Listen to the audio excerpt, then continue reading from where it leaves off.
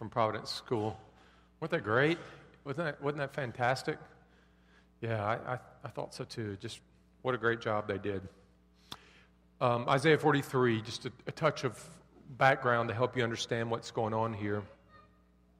Israel had been taken into captivity, right? That's the scene. Israel, the northern tribe, southern tribe's Judah, and Judah will be taken into captivity by Babylon into what we call the exile. And God's word to those who are exiled and scattered hundreds of miles from their home is this: fear not, for I have redeemed you. I have called you out by name. You are mine.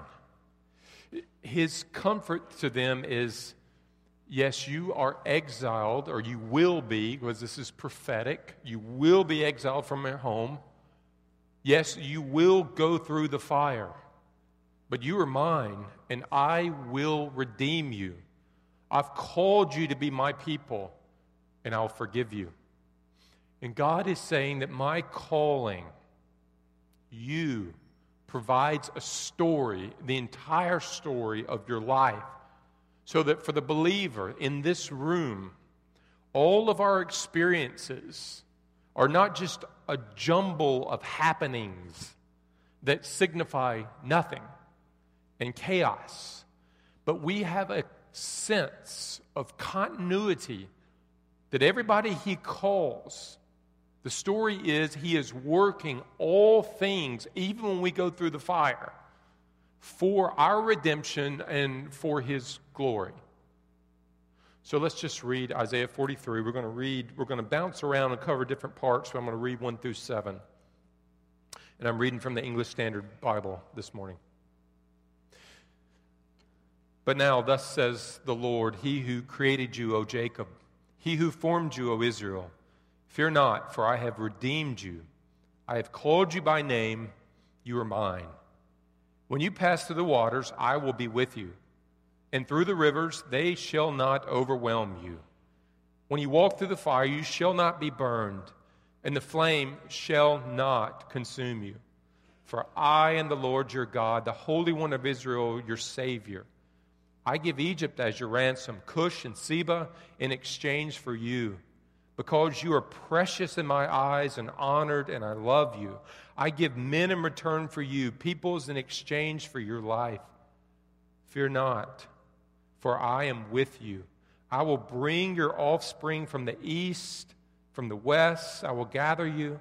I will say to the north, give up, and to the south, do not withhold. Bring my sons from afar and my daughters from the end of the earth. Everyone who is called by my name, whom I created for my glory, whom I formed and made. Please pray with me.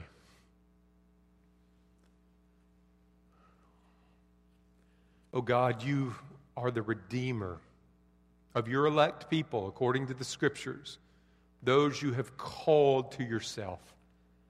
Father, and there is a message in the world and in the church that says if we are redeemed by Christ, we shall not suffer anything in the world. And God, so many of us here today have suffering, have gone through various forms of trial and fire and water, and we wonder, am I really redeemed? Why is this happening to me? Oh God, and I just praise you for the promise here for your people that you are with us when we suffer, when we go through hard times. Lord, we praise you, and we need to hear from your word and your Spirit. So God, we ask, give us ears to hear from you now, the most drowsy of people. Wake us up. Give eyes to see your greatness and want to worship. Let our hearts be warmed by your presence and your love and your grace when we leave here today. Let your name be glorified and seen as great. In Jesus' name we pray. Amen.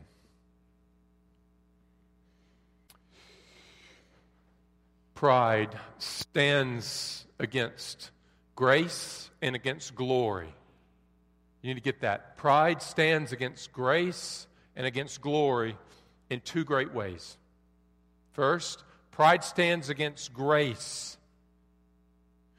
The gospel threatens our pride by telling us you have failed in pleasing God in your own efforts and are wholly dependent upon His grace and His mercy to be saved. It's all Him doing it for us. We deserve nothing.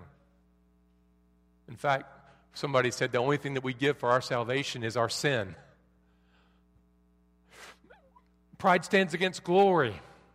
Pride wants others to see my greatness so that I might be admired, I might be praised, I might be seen as great. And the gospel says God does all things, including your salvation, to show His greatness. And He calls us to Himself into that same task, whether we eat or drink or whatever we're to do, play soccer, go to be in productions, to the glory of God. Not my own. So for someone to become a believer, they must first really be humbled. There was a small girl who, it was her first day to get on the bus, and her parents walk her down. She's in kindergarten. There she stands. She's excited. She's got her new little pink backpack on. Strawberry shortcake. That was the backpack in my day. Not today, right? And the bus pulls up. Mr. Dumas is the bus driver. He opens the doors. And she sees the first step is about right here for her. Right here for her. She can't get on. So Mr. Dumas comes down and he says, "Hey, let me help you." And he reaches down. You know what she says? "No, I can do this." And she scrambles her way up. Her pride refused to admit that she needed anything, especially in front of the children. She didn't want to look like a failure, right? Pride wants to stand, let me say it like this. Pride stands against God's grace and His glory, very much like that. No, I can do this. I will do this. I have done this. And when I do it, people will see my greatness. In Isaiah 43, God tells His people all the ways that He will redeem them from their exile. Through His presence, they will pass through fiery trials, yet they will not be overwhelmed.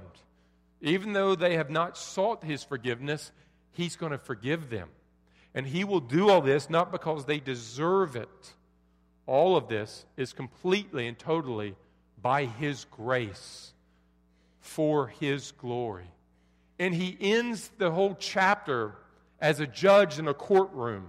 After giving His verdict of forgiveness to His people by grace, and they are not wanting to receive God's grace, but rather standing before Him wanting to show all the ways that they have earned His forgiveness. I've done this, I've done this. Their pride stands against grace and His glory. Now, the greater the distance between a man or woman's life and their pride and God, the more the person's pride will be repulsed by God saying He does everything for His own glory. In other words, it's hard for us when we read the Scriptures to hear God does everything for His glory. Why? Well, because like Isaiah 42 describes, that man without Christ, we are imprisoned in spiritual darkness. We don't know God apart from His grace. So we can imagine God to be like ourselves, don't we? He is kind of like another man, just bigger, stronger. Therefore, just like it is selfish for people to do something for our own glory, so it seems to be wrong then that God would say He does everything for His glory. If it's wrong for me, it's wrong for Him. And that makes sense if God was like man, flawed and imperfect.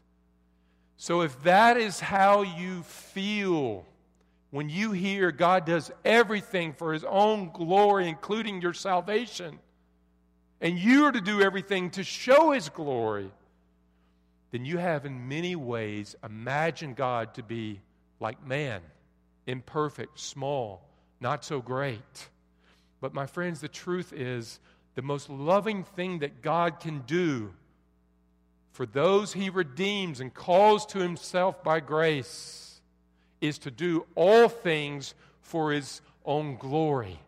And if He didn't, He would be sinful and not God and not loving you. Now you say, Rusty, I don't get that at all. And we're going to try to explain that. So let me explain that. Here's the question. What will God do for His redeemed? What will God do for His people? That's you. You're the redeemed, if you're a believer. First, He will restore His people. Look in your Bibles at verse 6 and 7 with me. Verse 6 and 7. He will restore His people. I will say to the north, give up. To the south, do not withhold. Bring my sons from afar and my daughters from the end of the world. Everyone who is called by my name, whom I created for my own glory, whom I formed and made. Do you see those words there? Created, formed, made. Do you see those? When God made the world in Genesis 1, these three words are what He's using there.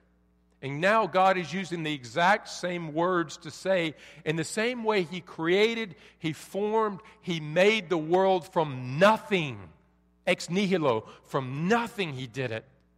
His redemption of mankind and of His people will create a new thing, will form it, shaping us, and will perfect it, which is what it is in the Latin.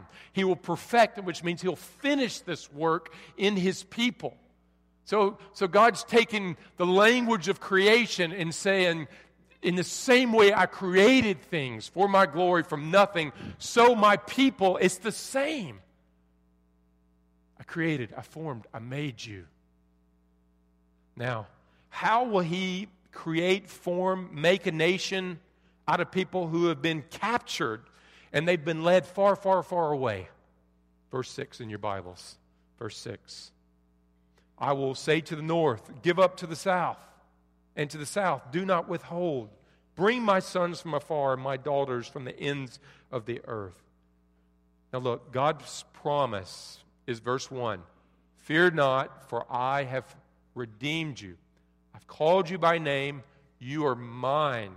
Which means when God made a covenant with His people, they were called by His name. They are now part of His family, His people. His authority is upon them. And He has promised to redeem them and to keep them. And so He will deliver them from all corners of the exile. He will speak His decrees and they will come.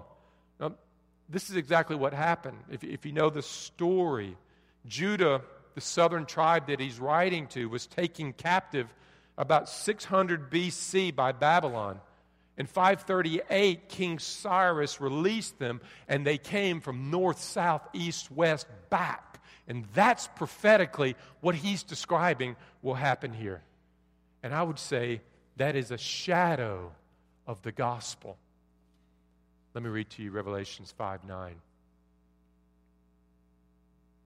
And they sang a new song, saying, worthy are you to take the book and break its seals. For you were slain and purchased for God with your blood men from every tribe, every tongue, people, and nation. The suffering servant Christ was slain, and by His blood people from every nation will be called and redeemed. And this first return that's happening here is a shadow of what God will do for the world. He will create, He will form, He will make a people and draw them from all the corners to Himself. And that is the church, isn't it? And that's us, and we're part of that.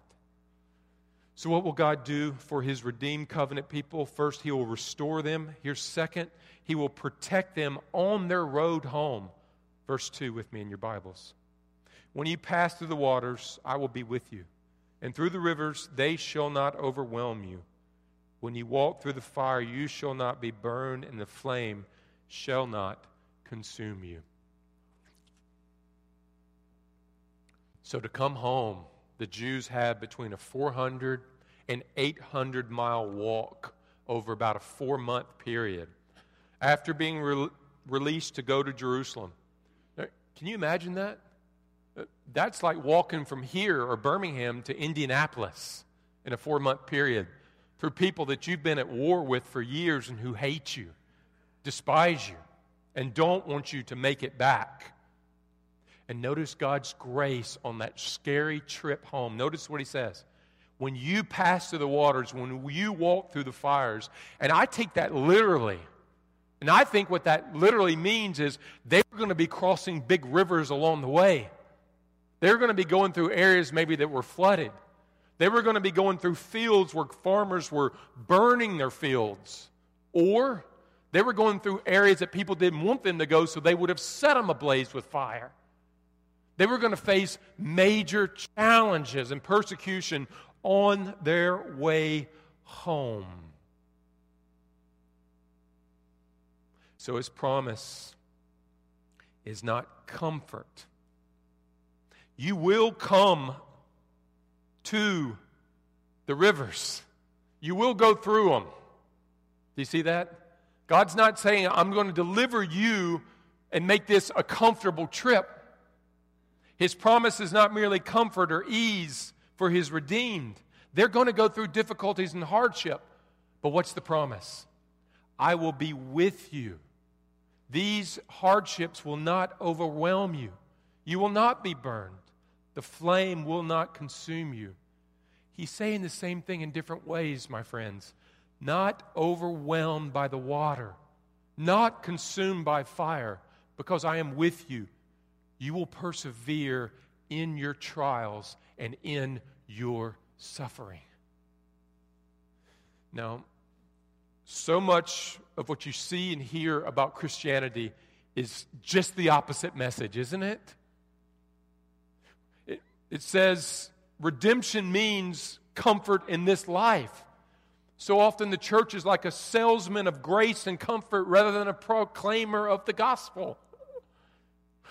But redemption means from the effects and the power of sin in this life, of being filled with the Holy Spirit, redeemed from alienation from God to being a child of God, redeemed from being eternally facing God's wrath to eternally receiving God's pleasure. Both Christian and non-Christian experience terrible rainstorms, thunderstorms in our lives, but we're going in different directions. Often the non-believer rides into the storm, and the further they go, the worse it gets, and they see no hope. And the storm does not bring any benefit, but just pain upon pain in their life. There is no promise of redemption in the storm, in the trial, in the challenge. But the believer has Christ with us, and that though we may get wet, though we may be severely tossed around, in God's strength, we are able to ride from under the storm through it. More Christ-like is the promise that He will use it to transform us and redeem us from it. Let me tell you a story I think will help make sense of that. One of my heroes is a man named William Cowper, or William Cowper is how you might know him. He wrote a lot of the hymns that we sing. And in 1731, he was born. He was one of England's greatest poets. 6 years later, when he was 6, his mother died. He was sent away to boarding school to later go on to study law. The problem was he hated law. That was the last thing he wanted to do. His life was full of tragedy and despair. The woman he loved broke off their engagement. When he was quite young, his father died. And so at 1752, at the age of 21, he sank into the deepest and darkest of depressions. You might say William Cowper went into the worst of storms. For 4 major episodes he had of depression. He tried to commit suicide multiple times, and eventually his family placed him in an insane asylum. And this is how he described his time there. Day and night, I was on the rack. Literally, he was strapped to a rack. Lying down in horror, rising up in despair, I lost all desire for study and needed something more than amusement. but at present had no one to direct me where to find it. He's saying, I was in the worst of pain. I had no satisfaction. My heart was miserable. And then someone shared the gospel with him, the good news of Christ, and he was radically born again. And his life radically changed. Now, catch this. His situation didn't. He still struggled with deep depression. His whole life he battled darkness. God never removed it fully. Yet God was with him in the midst of the worst of his depressions. He meditated on truth. He spent hours in prayer. God sent a faithful brother by the name of John Newton who wrote Amazing Grace that we sing to day by day minister to Cooper. And he persevered through it. He came out of that storm of despair, even though he still struggled with depression. And he wrote things like this. His purpose will ripen fast, unfolding every hour. The bud may have a bitter taste, but sweet will be the flower. The bud may have a bitter taste, but sweet will be the flower. You see, if you believe the modern lie that Christians are redeemed from all suffering, and that when I suffer, it's because I've done something that displeased God, or maybe I haven't done enough religious things to please God, then you will spend your whole life in Exodus running away from God. But if you know God has called you to himself, he's redeemed you from the slavery of darkness and sin, and when you pass through the waters in this life and the challenges, he will be with you, and you will not be overcome. They will not be victorious. Then in those waters and fires of life, you will run to him, not away from him. And he will grow you in Christ's likeness and use the greatest challenges in your life to shape you and to change you and to bring himself glory. Let's go to the third thing. How will God redeem his people? Point 3, and we'll close here. He will forgive them by grace. Look in your Bible at verse 22 to 26. He will forgive them by grace. Verse 22 to 26. Yet you did not call upon me, O Jacob, but you have been weary of me, O Israel. You have not brought me your sheep for burnt offerings or honored me with your sacrifices. I have not burdened you with offerings or wearied you with frankincense. You have not brought me sweet cane with money or satisfied me with the fat of your sacrifices. But you have burdened me with your sins. You have wearied me with your iniquities. I am he who blots out your transgressions for my own sake, and I will not remember your sins.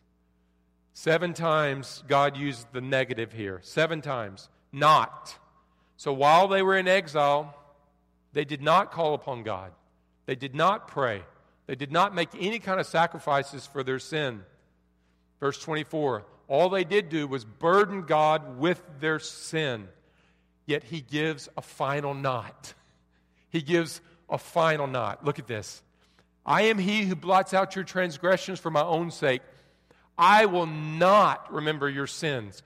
Here's the climax of the whole chapter. God's grace to his redeemed. He will not remember their sins. He will blot them out, even though they have done nothing to deserve it. And look at their pride, verse 26. God sees the pride of their people. And as a judge in a courtroom, 26 ends, and he says, I have found you guilty of sin, yet I have chosen to show you grace. So put me in remembrance, he says. It means pretend that, or present to me all the ways and reasons you are not sinful and don't need my forgiveness and don't need my grace. Prove yourself right before me.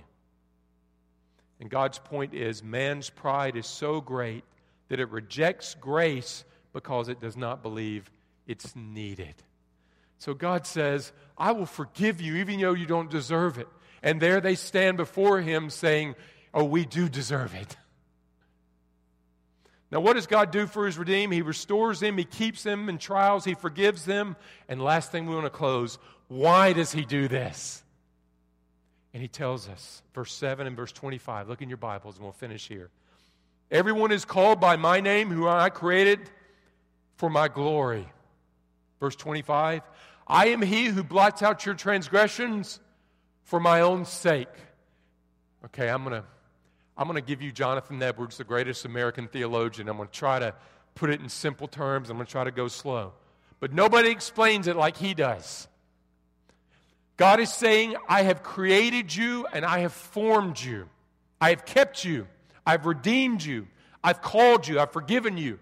And I've done all this in the gospel for my glory, to show my greatness, which means, friends, if you're a believer, if you're a follower of Jesus Christ, first, you are saved for God's glory and for His greatness. And that's the reason God does everything. Romans 11:36, for from Him and to Him and through Him are all things, to Him be the glory, Paul says. Now, that is not selfish, but it's the most loving thing that God can do, okay? Why? Because if I did that, and you came to my house for a great meal, and I said, eat to the glory of me. I made what you're eating. Sit on this chair that I made to the glory of me.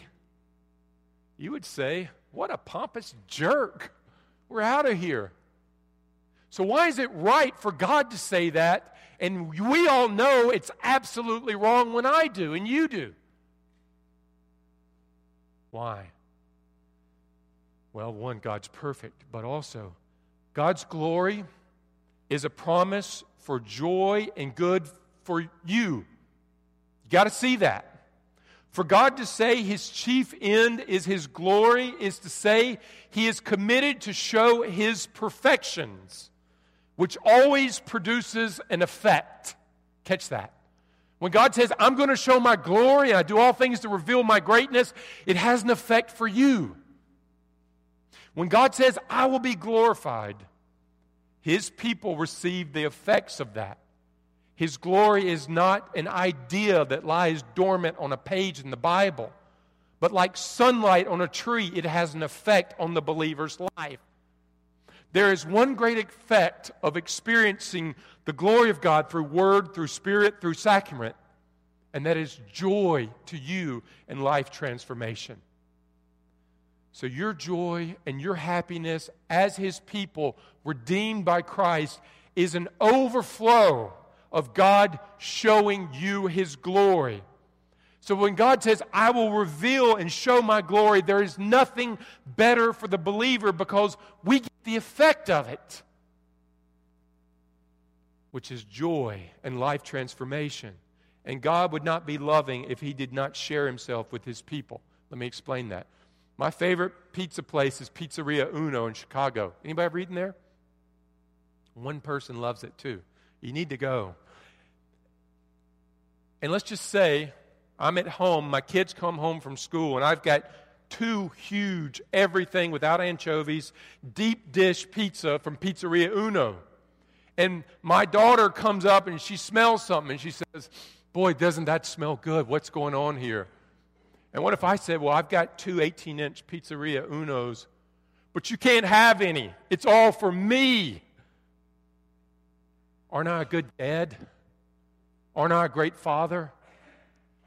No, of course not. You would say you're selfish because you're not sharing what you have with those you love. But what if I said, oh, children, look, here's a slice for you and a slice for you and a slice for you, and they dove into it and they ate it and they said, this is the most amazing thing. You are the most amazing dad ever, which they say every day, of course, anyway. You see, they are experiencing the glory of my love.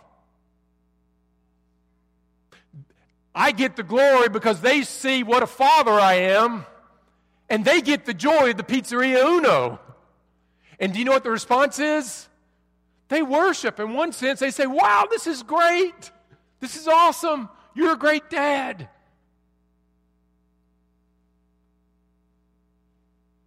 God's glory, let me finish this up. I could go on forever about this. God's glory is internal and external. Let's wrap it up, and I'm going to put a bow on it. God's glory is internal and external. The internal glory is the fullness of God. It's who He is. He is infinitely knowledgeable. He knows all things. He's infinitely holy. His attributes are full, that means. And He's infinitely joyful. That's His internal glory. That's who He is. His external glory is the fact that He communicates all of that with us, with you, primarily through the person and work of Jesus Christ, through His Word, through His Spirit. Now, if God kept His glory to Himself, He would be selfish, like a selfish father refusing to share what's good for his own children. Do you see that? Please give me a head nod, because I can give all this to you again. Unloving to His people, because He is keeping good from them. For God to love us as His children, He must be committed to giving us what is best for us, which is Himself, which means He's got to be committed to His own glory. So the most loving thing God can do for us is let nothing prevent the communication of His glory to us, which is why He sent Christ, to destroy the power of sin, which has blinded every man in this world, every woman, from seeing and knowing the glory of Christ. And the cross took an absolute hammer to that. To bring us out of darkness, to what? Behold His glory again. It's why He gives you the Holy Spirit, so you can know His glory and His Word and the sacrament, so that you can draw close to Him, His greatness and His glory. And lastly, it's why He hates sin in our life, why He gives His law, why He tells us to live a holy life. Because as we do that, it's when we draw close to glory. We become more and more like Him. So I'll just say it again. The most loving thing God can do in the Scriptures for you is to say, I do all things for my glory. And it's right, because He's perfect to do that. And it would be sinful and wrong, and He would be not God if He didn't. Father, I just praise You and I worship You, and I know that was a fire hose, Lord, but God, I thank You and we worship You that You do all things for Your glory. And You're not man. And you're holy and you're right, and it would be selfish of You to keep Your glory to Yourself, but praise You like the sun which beams down and gives goodness to our earth and reveals the glory of the fire above. So, God, You beam down in the person and the work of Jesus Christ so that we might know Your glory, which sin has blinded us from. And You give us Your Holy Spirit. We are born again to glory, to know You relationally. You give us eyes to see, ears to hear. God, I praise You. And we look forward to a day when we will be with You. And what we experience for all eternity is knowing Your infinite knowledge, Your infinite holiness, and Your infinite joy, God. And we praise You. That's our calling. And thank You, Lord, in this life, we go through, all of us go through fires. We'll go through lakes, we go through trials, but we will not be overcome because You are with us. And You will use those things for Your glory and to transform us. In Jesus' name I pray. Amen. Can I have the elders to come up? Well, I'm glad I could do that.